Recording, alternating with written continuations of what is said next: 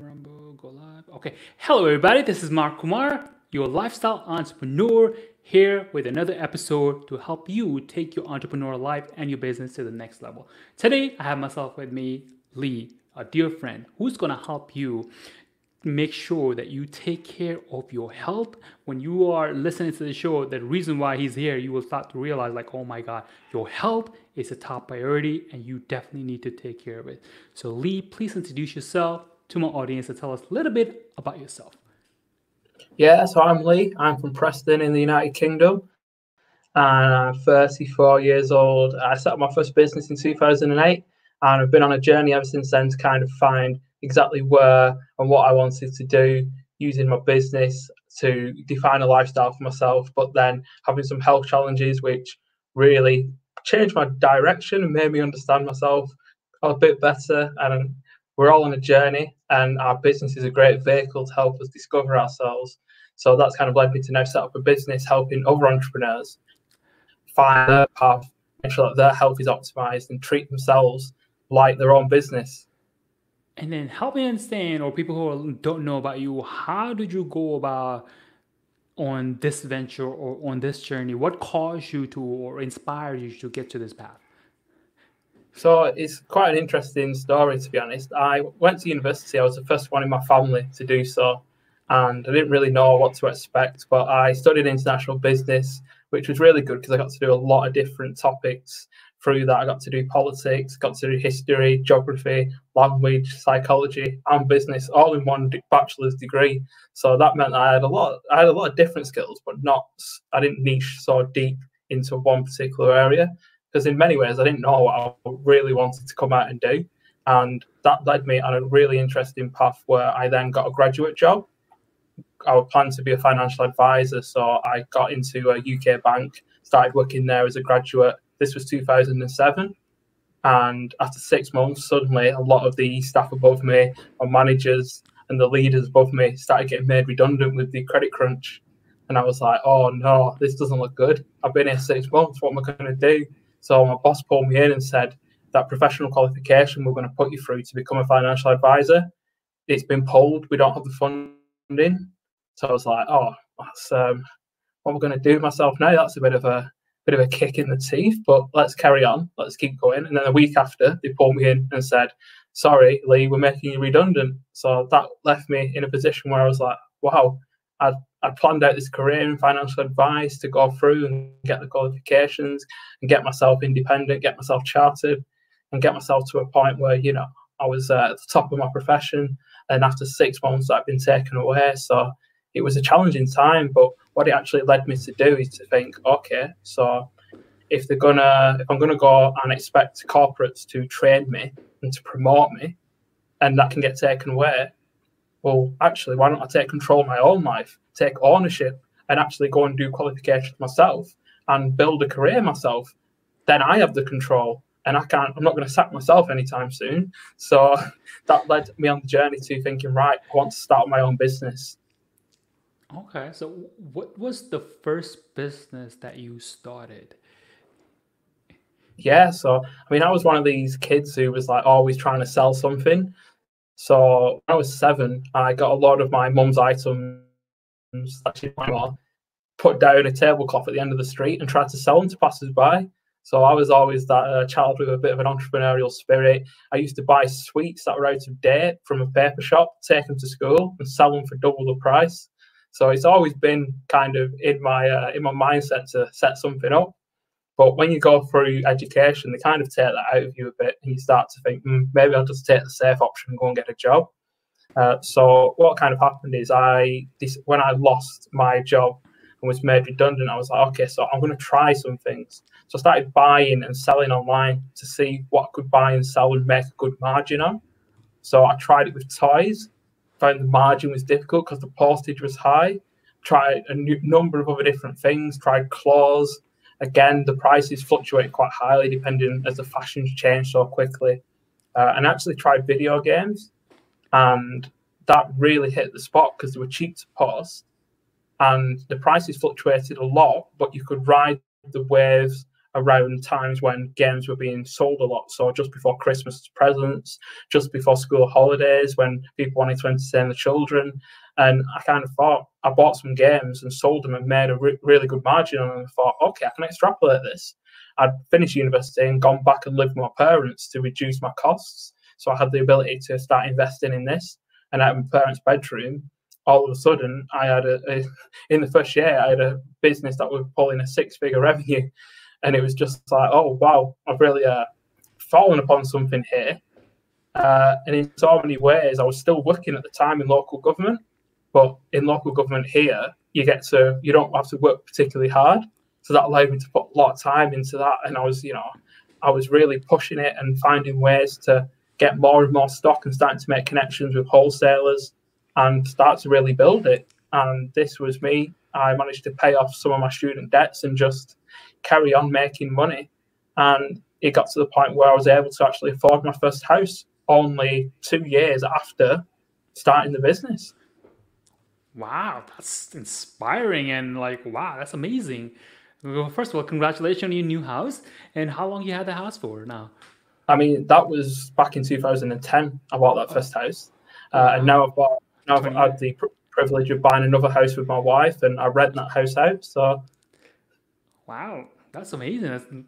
And that's great, man. That's awesome. So, tell me a little bit about like after your first business, what are some of the challenges or the things that you learned that you never even thought about before? Like, oh my God, I have to actually deal with this.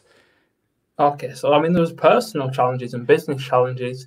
So I kind of started to build the business, but I was quite a bit reluctant to get other people to help because I felt like I could control most of the processes and started to look to try and automate some things and delegate some things. But I really enjoyed being in the business and probably didn't do as much work on the business as I should have done.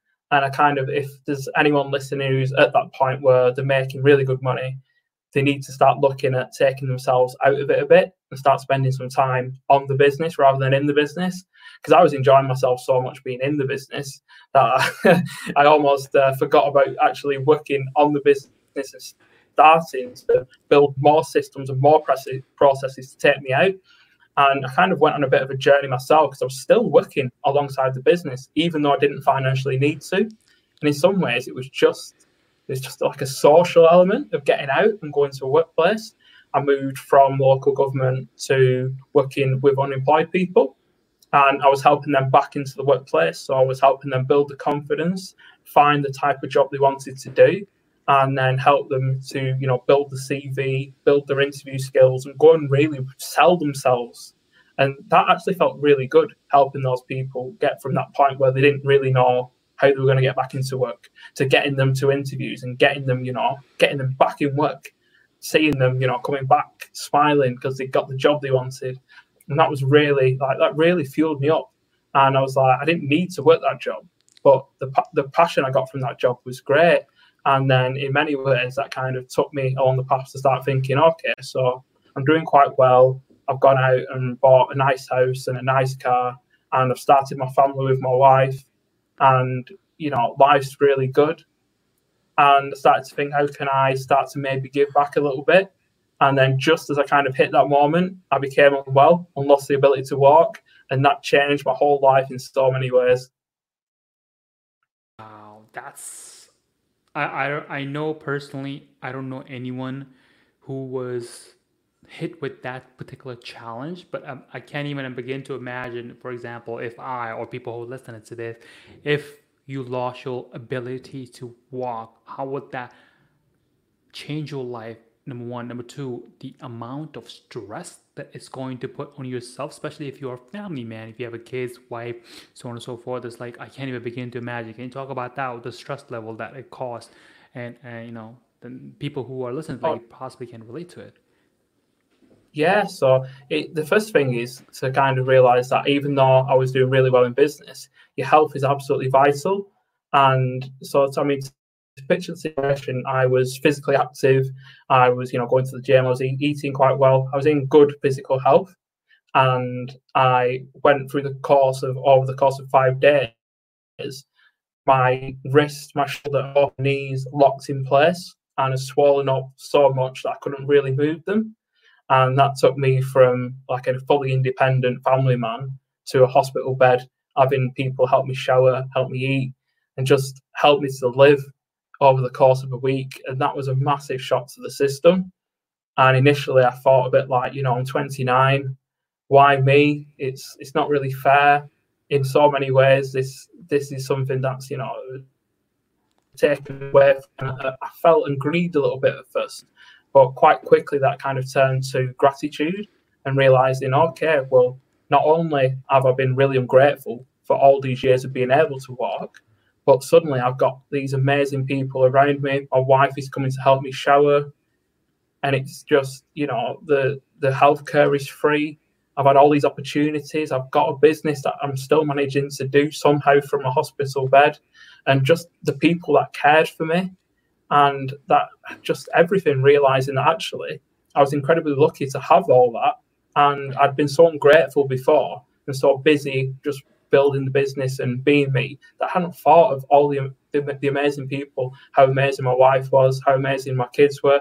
My son was 18 months old and my wife was 6 months pregnant, and she was still coming, helping me at the hospital to shower and just to live. And when you realize how people care about you and how much people, really mean to you, and how you're really not grateful until you're in a crisis. And then you start to understand how important the people around you are and all the great things you've had living in the first world, the opportunities, the education, the healthcare, and all this stuff with my business. It was all free.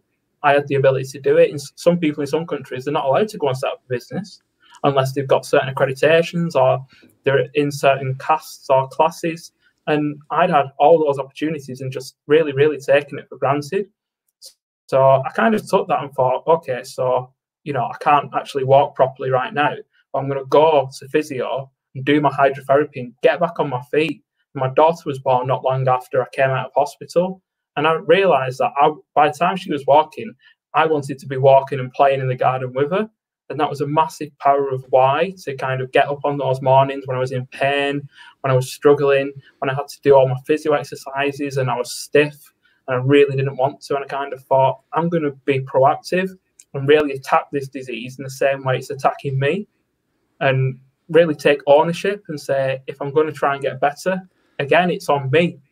That's my responsibility. I can't sit here and take my medication and think that it's going to miraculously and amazingly, magically turn me back to how I was. Right. I need to accept that I was, going to have this disease for the rest of my life, but actually say, how can I tackle this? It's a challenge. It's not a threat. And I can really grow through this suffering if I really try to push the boundaries and try to get myself better. That is truly an inspiring story. And, you went through it and in such a drastic way that I don't even wish my worst enemy to do that. And just so people who can currently in a situation where we are in the COVID-19, some of the things that we actually enjoy, like going to the regular restaurant or going to our favorite park or a gym, things in that nature, we took that for granted in the prior world. And now we're sitting at home, we can't do anything, so not to say that what the rest of the world is experiencing anywhere close to what you went through, not even close, like not even 10%. I can imagine the amount of stress level that's probably took out on not only just mentally for you, your wife, your kid, your family members, and all that stuff. So I can't even begin to imagine, but I'm so glad that you somehow figured out how to overcome it, and applause to you, my friend. That's an amazing, amazing story. And I can't even, wow, that's truly inspiring.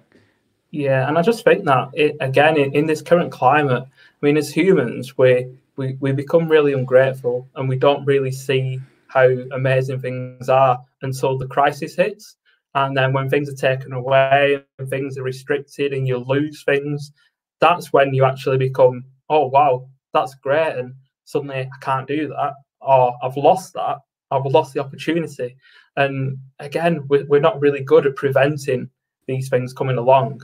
But when the crisis hits, we suddenly switch on all all our senses on, and we have a much more acuity for the benefits and the impact we can have, the difference we can make, and the amazing things that we have access to in the world. And it's through this current time, so many things will come out of the other side, and people are starting to connect with the communities. They're starting to have conversations that are deep and meaningful, asking, how are you? How are you doing? How are you feeling? Is there anything I can do to help? People are actively going out and trying to find ways to help the vulnerable. And people are thinking, right, okay, so I've got to slow down a bit from my busy life. What do I want to actually do? And starting to think a bit more about the culture coming out of the other side, where we're all a bit more attuned with ourselves and understanding, and really being grateful for being able to get out and do the amazing hobbies and activities and things that are right on our doorstep that we just walk past so often and think, oh, that's good, it's just there. Exactly, right? The things that we really took granted, like the other day, me and my friend was going outside, whatever, and then I'm like, oh, wow, there's a place here that didn't really existed. And I passed it for like years. It's quite interesting and intriguing, I find it. So yeah, and I think people have been going out and walking and finding these wooded areas very close to the house that they've never been to before. Exactly. It's like nowadays, like because of this COVID-19 thing, whatever, I think it's a wake-up call for all of us to say, appreciate every single thing that you have, because you never know what could happen tomorrow. Because you never know. So it's like nowadays going for a walk is like, wow, that's a luxury. And I'll kid with my like, because you gotta stay at home depending on which part of the world you are forced to stay home. Now I kid with my friends, like, now if this continue, going to McDonald's would be like a treat, like, wow, I can go to McDonald's, have a meal. It's the little things, Mark. Exactly, truly. So that's wow. And this particular pandemic literally taught us how to truly value and not take anything for granted. At least for me, I know some people that I know personally, they're like, yeah, we don't take anything for granted, because tomorrow is never promised, especially after this. Yeah, because everything, even the new normal will never be the old normal. Definitely not. And one other thing to think, Mark, is that out of crisis comes massive innovation and creativity. So if you look at the financial crash where I lost my job and my training, Uber and Airbnb were born. And sometimes, quite often, it's in crisis where people start to think, right, how can I disrupt this industry? How can I do something different? Times are bad, but actually, times that are considered to be bad are the best times to try and pivot and do something different, and to stand out from the crowd, and to really set something up that sets yourself apart from the competition. Because when you kind of hit the upward spiral again, as everything opens back up and the world opens up, you'll be in the perfect position with your product or your service that is different, that is fresh, that is new, that's creative, that looks to put a message out there that we're not just standing still, we're also moving. So if you look what Airbnb did to the kind of tourism, and what Uber's done to the taxi-style transport, well, they built something and completely changed a worldwide system. And again, this is the kind of period where there's clever people, there's intelligent people, they're getting their heads down, they're thinking, right, how can we start solving the future's problems today? And how can we start preventing the problems of the future now? And how can we find solutions for future problems so that when we get there, we're ready to go? Absolutely. So, speaking of the future problems, what are some of the future problems that you would like to solve in the next, say, another 3 years? What product or services or ventures or journeys you would like to take, or you are in the process of taking? Yeah, so I'm very much in the process of looking at, in terms of organizational psychology and organizational culture, how we can get and start to change and nudge the Western world and then the rest of the world towards building systems where we're more conscious, where the leadership and management teams are looking at the business as a vehicle to benefit society, to benefit the employees, the investors, the communities they serve, the customers, and the partners and collaborators that they work with, and looking at things in a more wider view, and having a culture where people are able to communicate how they feel and go into work well and come out of work well. So building environments both physiologically and psychologically where people can come out of work feeling like they've been looked after, feeling like they've been able to be aware of the health and they've actually been invested in, that they've, been appreciated, and that they started to, do something in the work that's actually really purposeful and actually making a difference to the world and building something bigger. And that kind of aligns with their mission and the things that they want to get out of their life. So we've all got a purpose, and that kind of underlying purpose runs through our life. And we feel most fulfilled when we're going in that direction, up that mountain that we wish to kind of travel. So if your business can align with that, then people jump on board. The leaders are building not just followers within the business, but other leaders. Management is helping people and communicating in a way of clarity, and businesses' cultures are, the values align, and that is transmuted through the whole business so that everyone is on that buzz together, traveling up a highway, knowing that the drivers have got the physical and the mental health intact, so they're not swerving around the highway, trying to hang on for dear life. And that's a big part of my work.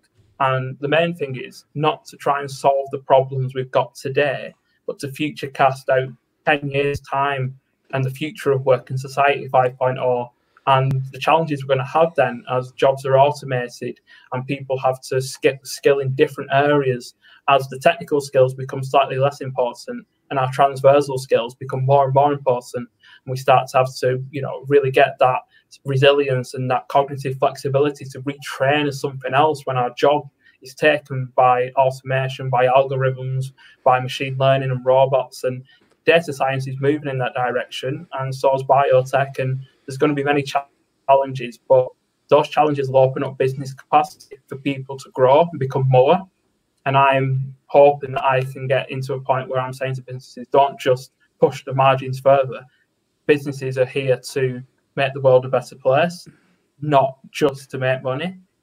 And that a big part of that is looking after your staff, but also kind of looking at the difference you can make. And I think a big thing is now, in terms of the 200 most wealthy entities in the world, over 150 are companies. So the future of the power of nations is less. The power of companies to change the world will be more, ever increasing.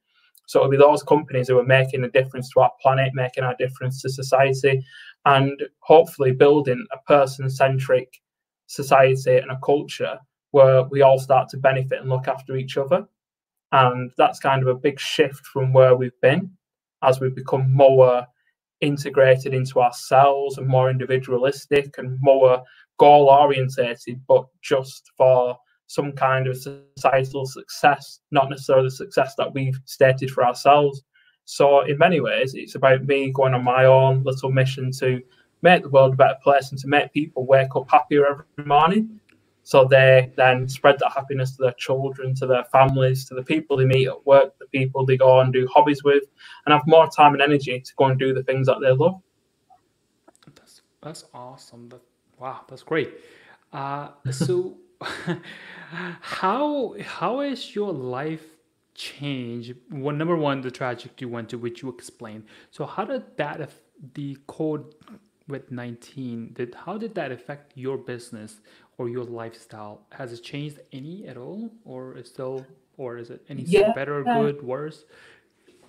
It's been another eye opener where you suddenly become more grateful for things again. Right. And part of my business was digital, part was physical. So the physical elements have been considerably dropped, and I've had to do more stuff digitally.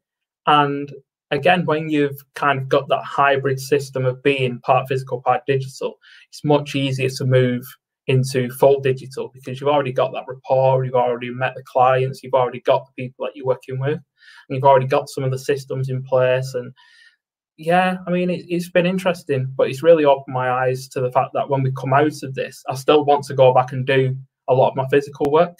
I enjoy going speaking in companies, in education, and really sharing my story and opening people's eyes and building that awareness. but it's definitely shown me how the digital can embed these processes in a more deeper way.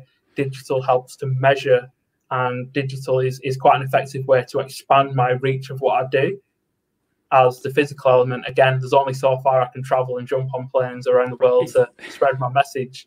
And I've kind of utilized blogging and started to write more content, started to film more, and just started to kind of clarify my message so I can deliver it out to more people. And as part of that, I'm on with you today, Mr. Lifestyle Entrepreneur himself. So this is a great way to spread the message to people who are looking to build those lifestyle designs. And one of the most important messages is, again, make sure you know what success is for you and then go and chase that. It's quite easy to chase what you think society means success is. And if you don't do it clearly, like me, you kind of go down a bit of a rabbit hole. You make a good amount of money, but you don't really know what you're doing with it. It's quite easy to then think, oh, I'm quite successful, and take the foot off the gas. So yeah, it's really getting that purpose, that direction. Why do you want to design that life? And there's a balance to be had between the hedonic happiness of going doing whatever you want when you want, and the eudaimonic happiness of going helping people, making a difference, and knowing that you are in tune with yourself and looking after your body, because your body and your mind, they're the biggest assets. Exactly. No matter what business you're in. It's like the best thing that I tell all my friends and clients, whatever, is like, hey, if you don't take care of your body, I think you would agree with it, the money is not going to do anything.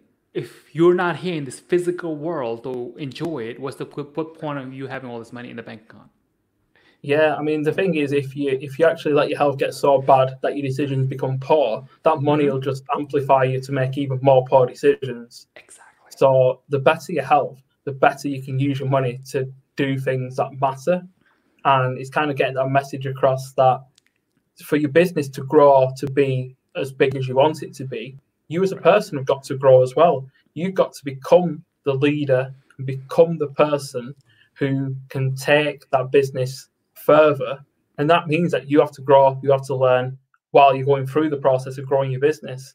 And it's about finding that balance, because if you grow so much yourself but your business doesn't grow, you're not going to have the money to make a difference. Because I kind of look at making profit in business. It's like red blood cells to humans. Business needs profit to stay alive, but you don't live for red blood cells. Yep. And businesses don't live for profit. And that's a good way that I kind of put it to my clients. Like it's important that, because so many people now are saying, go and follow your passion and do your passion. But you have to utilize your passion to monetize something that helps the world. Otherwise, people aren't going to pay for your passion. It's just a hobby.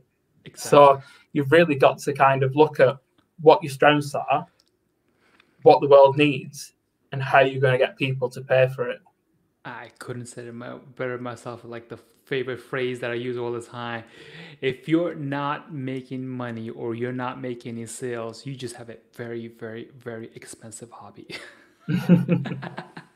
That's all you got. Very expensive hobby. That's going to literally take you down to the bankruptcy level. I mean, you're going that path if you don't make any profit. But that's, some people agree with it, like people who are smart, like you and me. Other people are like, no. And then they are in a credit card debt and so on and so forth, Exactly. And exactly. There's a balance to be had.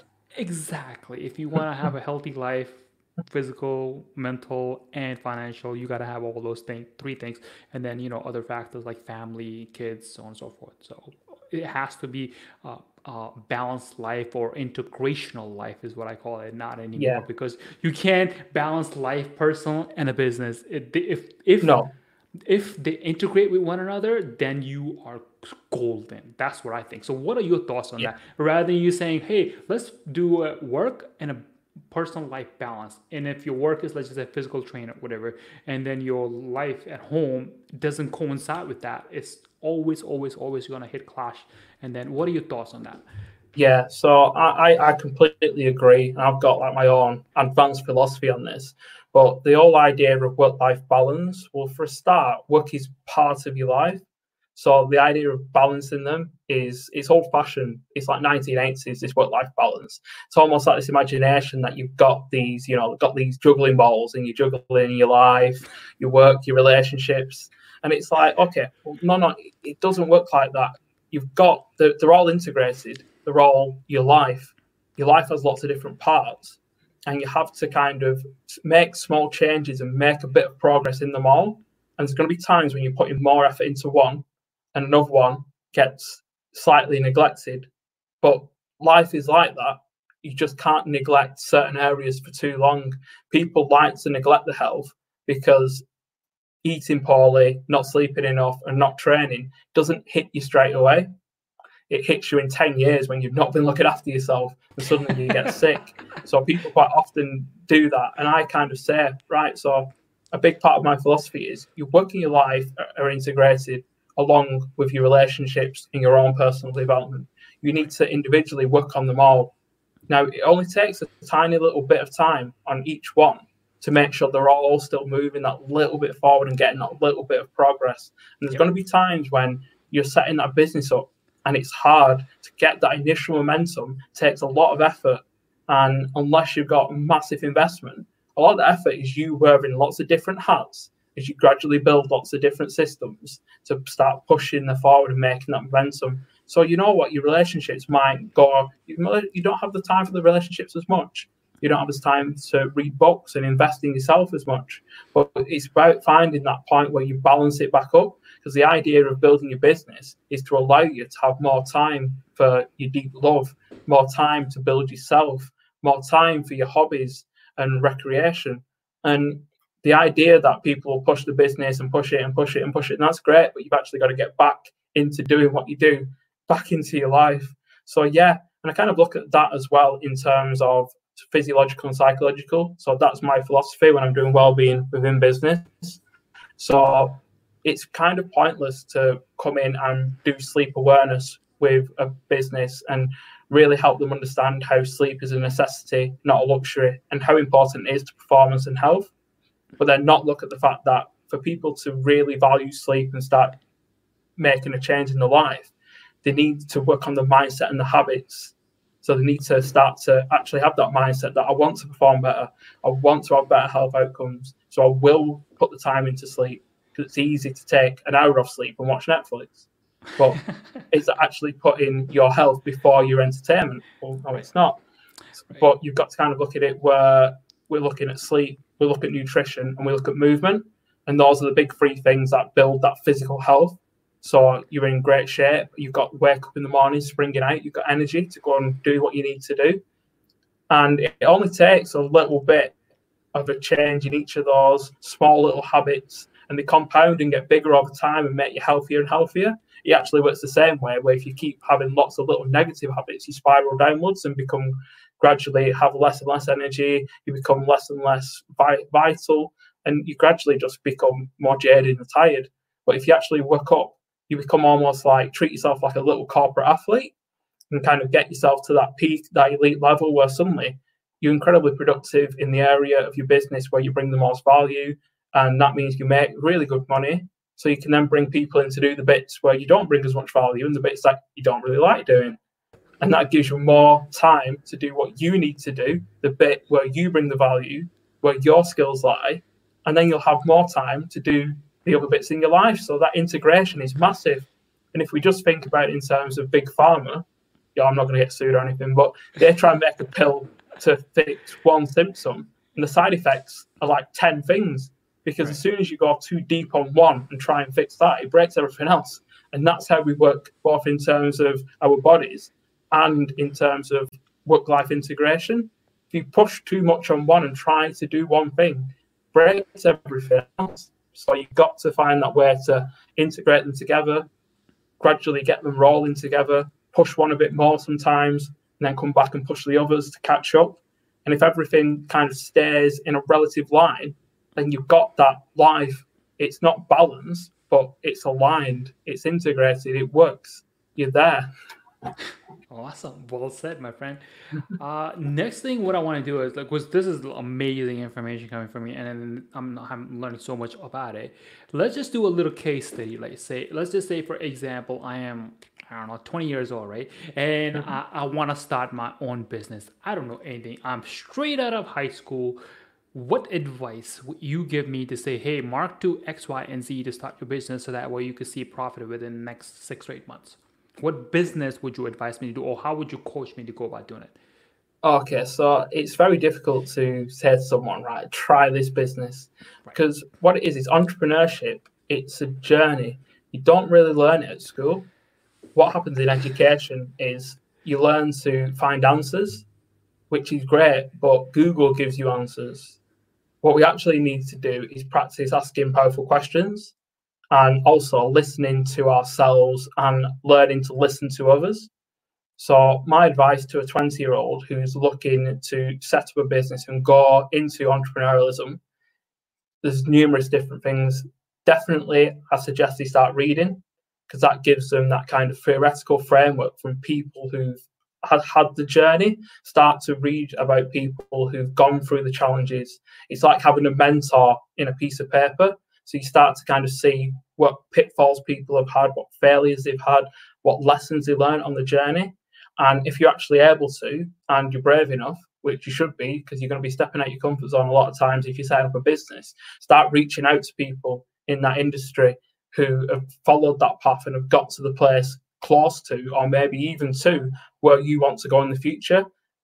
Put out a word, send them a message, start following what they do. And there's a possibility that they might want to even give back and mentor you themselves, or at least give you advice, which is incredibly valuable, given that they've had the journey, and you can leverage what they've learned, because as they've gone through and had those mistakes, they can help you avoid them. But when you're 20, and I say this to anyone who's kind of in this position, but your 20s are the perfect test bed for experimenting. You've got, a good 10 years where you've got tons of energy, you've got tons of insight, your brain is still fresh, and it's hopefully not completely fried like it does when you get older. But you've got all that chance to go and fail at things, and in many ways just to go and have a good time and start to find out who you are. It's so vital that you start to chisel that direction that you want to go in, because when you've got that direction, suddenly life becomes a lot easier because you're on your path, you're not on other people's paths. So you want to start a business and you're kind of looking, right, so I want to start building some skills that will come in really handy on this journey. I want to start to find people who've done that journey, who are willing to invest a bit of time in me and understand. So you start to read, you start to reach out, you start to research, but most importantly, you go and try. Like I've had a failed business, and most people who've found the path and found where they want to go, I've had a business that's failed. That's not something you need to look back on with emotion and think, oh, I'm a failure, I'm messed up. You kind of look back on it and think, okay, so that didn't go as expected, but just treat it like a science experiment at school.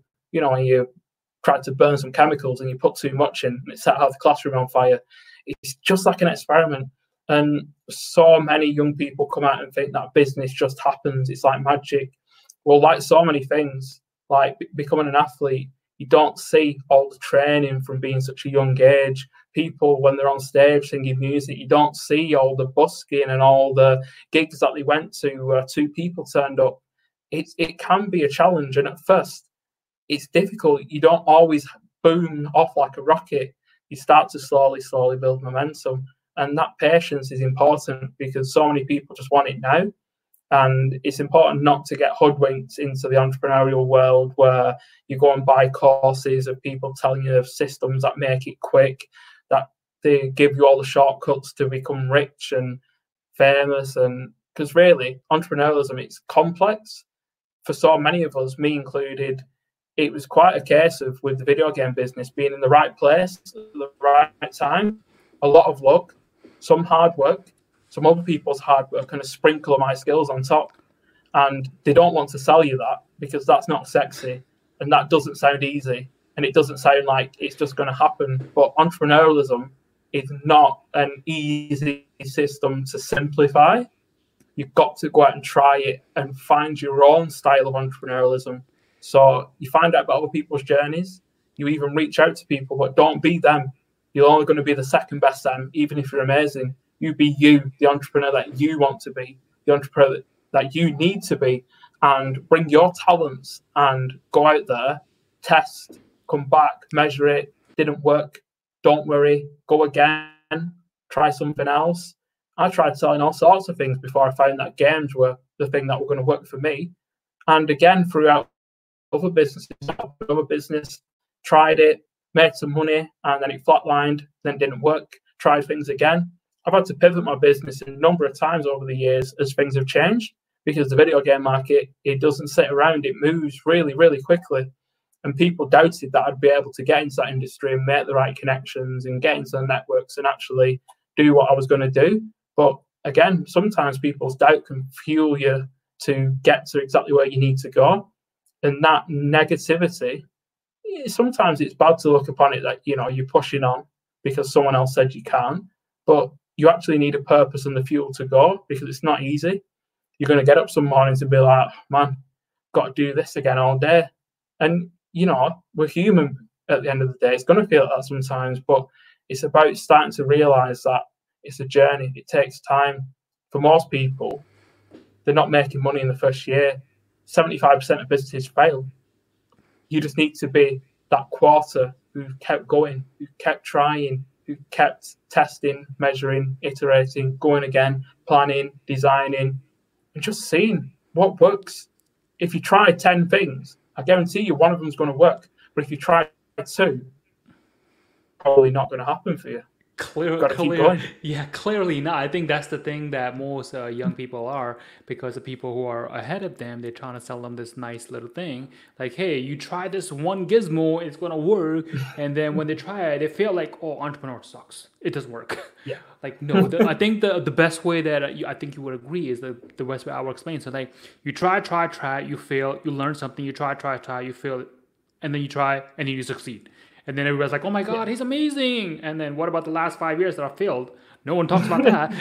No. And it's funny, because I think the best way to kind of describe it to people is we quite often believe that what we have to bring has to be perfect. But so often with services and products designed, especially by people who are really, really clever, is that the market's not ready for it, or it's not what the market wants. So they go all the way through this process, design, to that amazing release, not ready for it, not what it flops. So sometimes it's actually good to go quite simple, minimum viable product, and actually bring something to market and evolve it and churn and learn and get that feedback and find what's working, what's not, change it, modify it. It's a real journey. And some people seem to think it's like bring product, bang, sell forever, win. And it's such a constantly dynamic. And if you're going to be an entrepreneur and think that you can just sit there and have passive income, not going to happen for you, because no income is passive as much as you try and imagine it is. And to make a real sustainable business, you are constantly moving. You never ever stop.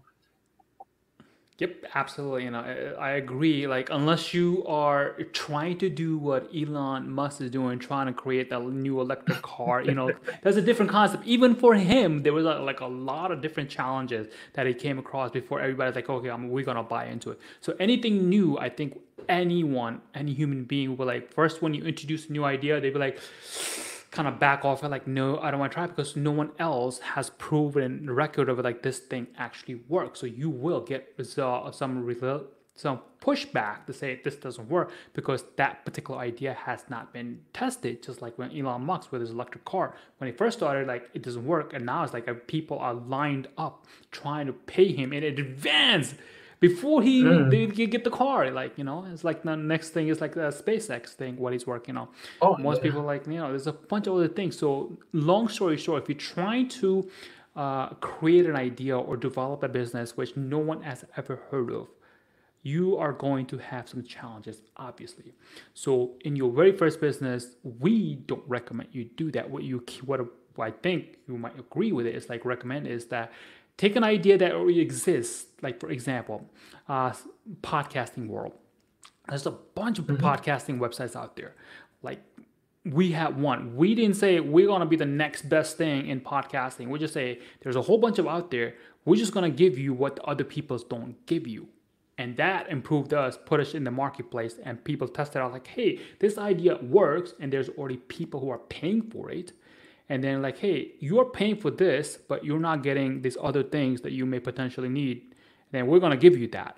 So try to think about that, what other ideas are already working and what other people are looking for it that you could incorporate within your product. And that way, people are like, hey, already that way, there are people out there who are willing to pay for your product, and then the uphill battle is not going to be that as bad. That's my thoughts. And what are your thoughts on that? Yeah, it's very similar, to be honest. I mean, if you kind of look back at the electric car, there was a company in England who tried to sell electric cars in 1984. Needless to say, they were a big company at the time, and this project sent them bankrupt. People weren't ready for electric cars in the 1980s. It barely went anywhere. So, Wow, even if you look at like I Elon didn't Musk know today, about that, the whole 1994 thing. Wow, yeah, that's interesting. yeah, it's called the Sinclair. Oh, But if you look at Elon Musk's journey, he had managed to leverage so much finance that in the early days of Tesla, when the very few early adopters were buying, but it cost him. He wasn't profit making for so long, and for your average startup entrepreneur, well, I'm sorry, but you might want to change the world, but you can't be loss making for 7 years. You've got a life to live. So really, it's in so it's many ways, it's about looking what's already there and looking what's successful. But starting to think, okay, so this is successful. How can I change it slightly for a different audience or a different market? How can I bring this to a different industry where it's not there yet, but it will work really well? Starting to look and think, okay, so this works, and maybe I can improve it slightly. It's almost like sometimes a case of going looking at a product on Amazon and seeing what the 1-star reviews say. The 1-star reviews are saying, right, it's a bit flimsy here, or it doesn't work that well in heat conditions, and actually thinking, right, so I can make something that improves on that. Looking at services and thinking, right, when people are saying on the forums, this doesn't work well, this bit doesn't work well, and I can't sign up here, and stuff doesn't upload quick enough, and there's not enough resources on here to make it worth the subscription. Well, you look at that and think that feedback is data for you to build something that doesn't have those issues. And if you can do that, then you set yourself apart and improve something that's already there. And the thing is, if it's already there, that means it's usually profitable. So if you can improve on something that's profitable, there's a good chance you're going to make some profit. And it's kind of looking, sometimes you need to take things across industries, sometimes you need to look at best practice and try and push it in different areas. Sometimes you're just trying to make a difference and trying to do something slightly out there, but it's always worth trying. But if you're trying to create something completely new, well, first off, there's very little market research, and you're going to have to go and do that all yourself. right. You're also then going to have to create the buzz around something that people don't really know. You're going to have to try and market something and have to explain it to people because they're not going to have a predefined idea of what it is. And then that makes it quite expensive to even get it out there, which is why so many people, so many ideas now for businesses, so many new businesses come in. They're not reinventing the wheel; they're just adapting and creating systems that offer slightly different functionality, products that are slightly better in some areas, slightly more utility or slightly more mobility. And if you kind of look at the cars out on the road, they're all really the same. There's very few differences. But look how Exactly. many different companies sell cars, and they're all at slightly different price points, and quite often they share many of the same parts. And yeah, there's room in the industry for lots of different people. There's room for new upstarts. There's room for people who are embracing technology. And so many companies will come from this crisis now where they've just taken the digital aspects and really spread that out in a way that's creative and that's innovative. And there will be the new app that's on everyone's phone in 5 years. In fact, there'll be the app that's being uploaded into people's microchips on their arms in 10 years. And, suddenly healthcare and these big old industries that are controlled, there's going to be new companies who come in and take processes and change things up. And it's like, just look and just think, what might be the challenges of the future? How can you start to solve that today so that when that problem starts to appear, you're there, you're the market leader, you're ready.